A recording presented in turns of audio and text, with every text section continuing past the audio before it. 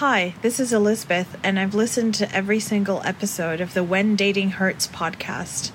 I have not been in an abusive relationship myself, but I've had friends who have, and it's good to know the signs early to get out early. Bill, thank you for all that you do.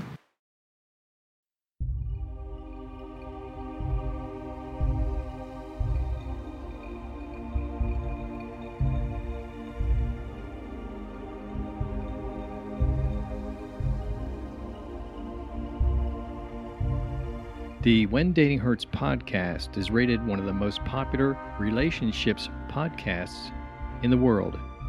Why is that? It's our guests. Whether you're listening to subject matter experts or domestic violence survivors, you know you're hearing what you need to know, and that is the truth about dating and domestic violence. Why it happens, how it happens, when it happens, where it happens, and how victims become survivors. This podcast is a powerful way for you, your friends, and your family to stay informed and stay safe. Thank you for your support.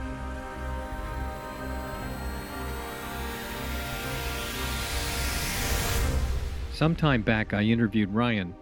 He's a highly intelligent man who offered to speak with me and tell his story of abuse. In this case, Ryan was on the receiving end of the abuse. It's rare we have a male asked to tell his story. We could use more of them. With that said, here's part 1 of 2 parts with Ryan. Hi, Ryan. It's good to meet and speak with you today. Hi, Bill. Pleasure to meet and speak with you today. Thank you for doing this. So I guess I'll just jump into it. When and how did you meet your wife? Bill, I met my ex-wife back in 2013 when we were attending college together. She was enrolled in the local community college, and I was attending one of the regional private universities in the area. She was introduced to me by my friend who was dating her best friend at the time.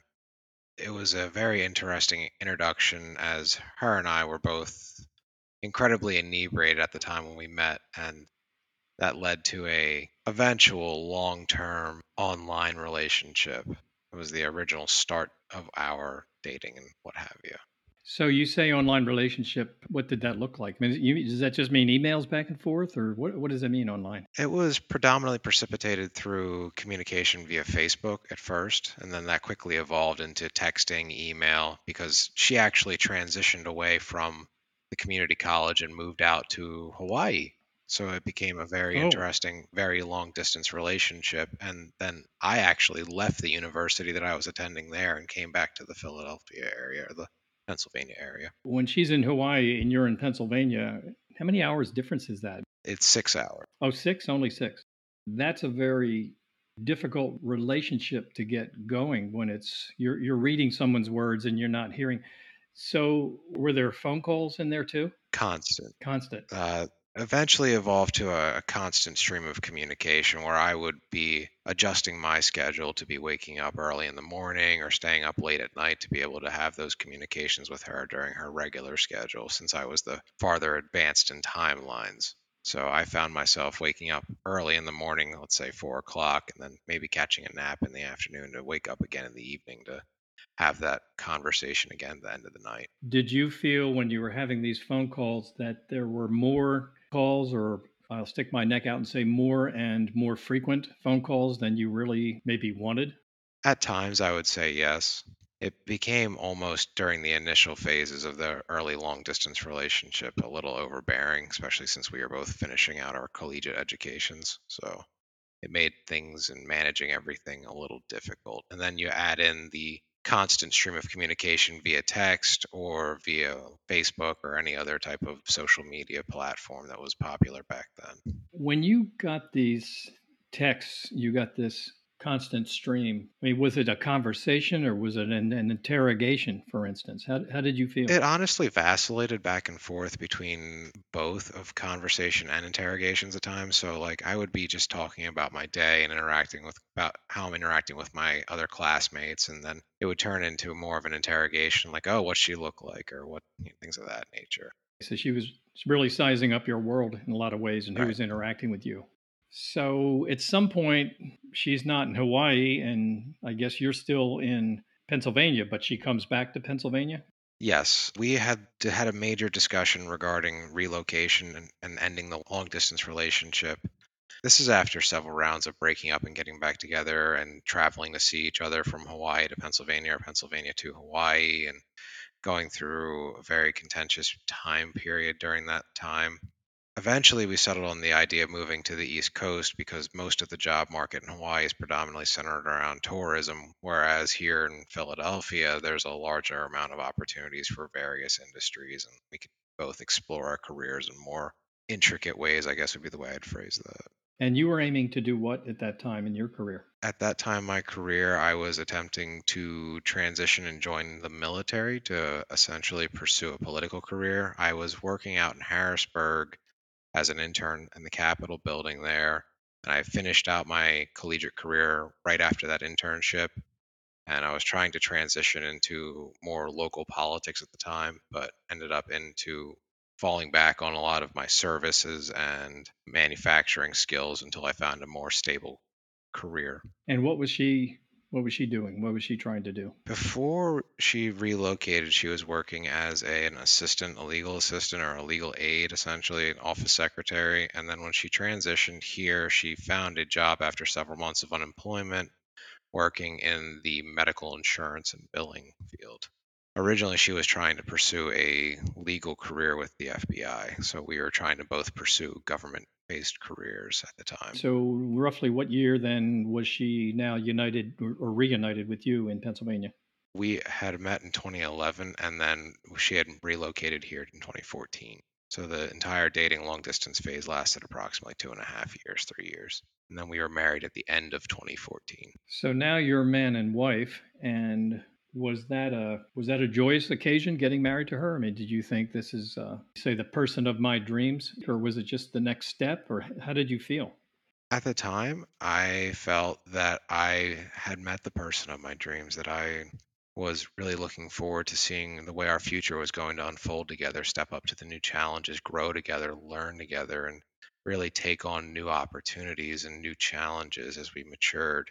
Honestly, even then, I knew I had my own difficulties, and I knew that she had her own difficulties as well.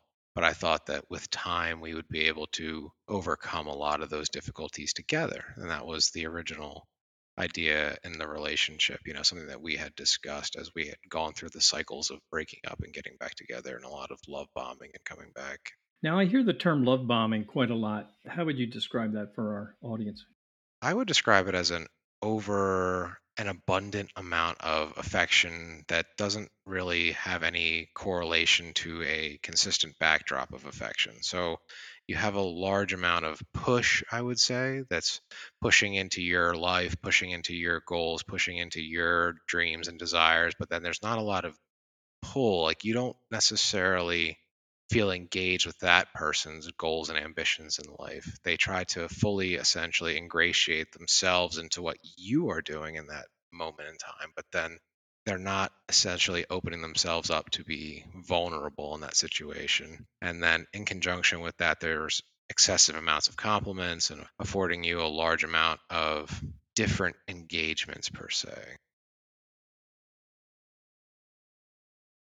So I would imagine, being a very smart guy, and I know because of some other communication you and I have, that at some point, although it feels good to be complimented and having somebody saying all these things, at times you must look at it like I have to pick between what I think is real and what is manipulation.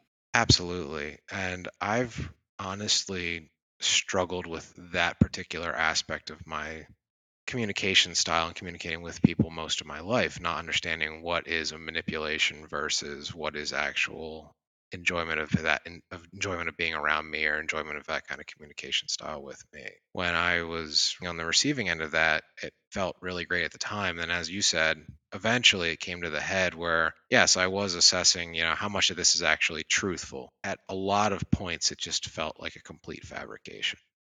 Okay, you've been dating this person 2.5 years, you're now married, days are ticking by, months are ticking by. And of course, you know a lot more about red flags today than you did in those days. But how would you describe some of the red flags that were around you that maybe you didn't attribute to this is really going to go the wrong way? One of the early red flags that I experienced was the blaming and assignment of blame towards other people that interacted with me and with her. And then the other big red flag that I didn't recognize early on was never taking any guilt on or apologizing for any actions that caused harm to both myself and to others. Frequently and early on, I would get the "I'm sorry you feel that way" Oh, type of okay. Hmm. apology. Then it would transition from that into "you're the one that's causing the problems" to, "you're a expletive," and that deluge of transition from being blamed and not taking any, and then me just internalizing that reaction really turned into a very negative and caustic environment. And then the other aspect was a lot of my friends and family, they saw the dynamic taking place to an extent, and they would make comments in passing, not necessarily knowing how to articulate what was actually being observed without, interfering in my relationship. But that would be used as ammunition for the fact that this is not shaping up the way you think it's going to shape up, kind of thing, based off of their wisdom. But they also knew from their wisdom to not involve themselves. That makes sense. Total sense. You're with somebody who takes every situation, bends it around, and sends it back to you with, I'm sorry you feel that way, which obviously is a far cry from I'm sorry, or saying, I didn't realize that would hurt you, or whatever someone would say, maybe not what I'd call a full apology, but something that at least takes a few steps down that street, of an apology where it's like, well, okay, I didn't realize you were sensitive about that. I'll be more careful in the future, or whatever those. So you weren't getting any of those little tidbits along the way, right? You're just kind of getting the boomerang effect. Whatever's going on always seems to fly out and come back and hit you. Is that right? Yeah, absolutely. And that, further drove me inside to not want to even speak out about any issues that I was having or any feelings that I was having, which then turned Mm-hmm. into me repressing everything and then never being able to articulate and have a healthy dialogue or communication with my partner. Whereas I was expected to absorb every single difficulty and triviality that she was facing in her regular day. So, with my advances in my career and transition away from the services, I eventually did get a job in government where I was working inside the city and having to transit out. And that was taking a large amount of my time throughout the day. And then I would come home, be immediately bombarded with a lot of caustic remarks towards other people whom she interacted with at work, or other microaggressions that were perceived or not perceived from other colleagues, and have to absorb that while not being able to really reflect on my day. In conjunction with that, those microaggressions somehow became my fault, and then that transitioned into the house wasn't being maintained, into there's no dinner on the table. I'm the one that ends up bearing the entire labor of all of that. So How long would you say that you were married when it was getting to this point? when it started getting to this point, I would say we were married for about a year. The first year of marriage after the tumultuous dating phase for me was probably the best year. I was working as a baker at a local bagel shop, and then I was also working as a machinist at a tool shop. And that period of me using my hands all day and then being able to go to the gym and her coming home later in the evening as the normal 9 to 5 type of environment afforded both of us enough separation and differences in experiences to provide a lot of ability to have different dialogue come in. And then there was still a good amount of interaction, with my friends and her friends and so on and so forth. But eventually those friends kind of were dialed out. Yeah, absolutely. So, in something that you wrote, you felt that when you met her and in those early years, you felt that she seemed special to you in some ways, that you could look at her, her style, whatever she brought, that whole person, and in some ways felt that maybe this was somebody who seemed more special than anybody you had met before. Do you still feel that way? I can look back on that and have that hindsight to see why I felt that way at the time. And I always described her as the glowing butterfly. She had the natural and magnetic ability to be able to flit around the room and engage anybody. And me being a wallflower found the butterfly very attractive. You know, I generally am very uncomfortable in those kinds of situations and engagements, and I tend to be the person standing off to the side, smoking a cigarette or a cigar now. I thankfully don't smoke cigarettes anymore, but or the person that used to drink and bury myself in the booze and by the edge of the bar. She just had this natural innate gift to be able to walk up to anybody and have that conversation. And then when she walked up to me eventually throughout our interactions and gave all that attention to me, I felt, instead of being that wallflower, like I was a special flower, if that makes sense. So, a true introvert and a true extrovert, at least to all outward Right. appearances. You both have friends. You've dated her for a while. You've been married now a year or so. And how is your relationship with her affecting your friendships with others? Honestly, my relationship with her started to have a lot of major impacts on my friendships with others. Even one of my best friends that I had known from my early high school years, she had an amazing amount of apprehension towards this particular person, is the way I would describe That's it. a good way to put You it. know, I had known this person for 7 years at the time, and I'd only known my wife for about 3 years. And 7 years for a 23-year-old is a large portion of their life. This friend and she got me, helped me get through a lot of difficulty that I faced in high school and went to prom together. And my ex was always incredibly concerned that this person was going to steal me away from her. You know, the insecurities came blazing through, and I essentially was forced to choose between my now ex-wife or my friend, and being the dutiful husband, I chose to my ex-wife. Well, did you feel like you were in a position to choose anyway while this was going on? I mean, you weren't at some crossroads, were you? I mean, this was just a friend you probably intended to have the rest of your life, but as a friend, right? Right. And that was the exact feeling that I had had. I mean, she was like a sister to me, and I didn't feel like I had a choice. I felt like I had to kowtow and acquiesce to my wife's demands in that particular circumstance. And that became emblematic of my entire relationship with her, where I feel like I didn't have a choice and I had to cut off contact with some of my best friends, my extended family on both sides. And eventually my connections grew to be only her and my colleagues at work. And even then, I was told to keep myself quiet and not discuss what goes on in our house, was the constant phrasing. Then what were the earliest signs that there could be real trouble in this relationship? It's one thing to have a relationship with somebody that feels like this kind of upset stomach that comes and goes, and you have good days and you have some bad days, but it's really not really going to go to a super bad place. It's not going to end. But in this case, you and I know where it goes. But what were some of the earliest signs that this could really go to extremely bad places?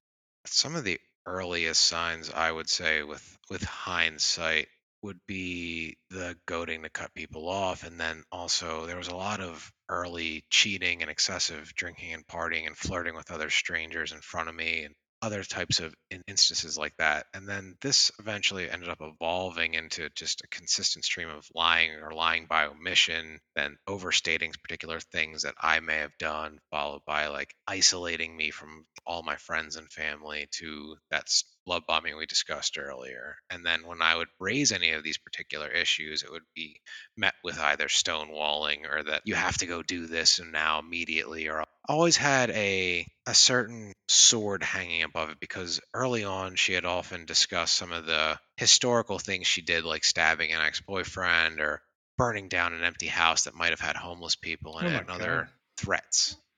Let me pause right there.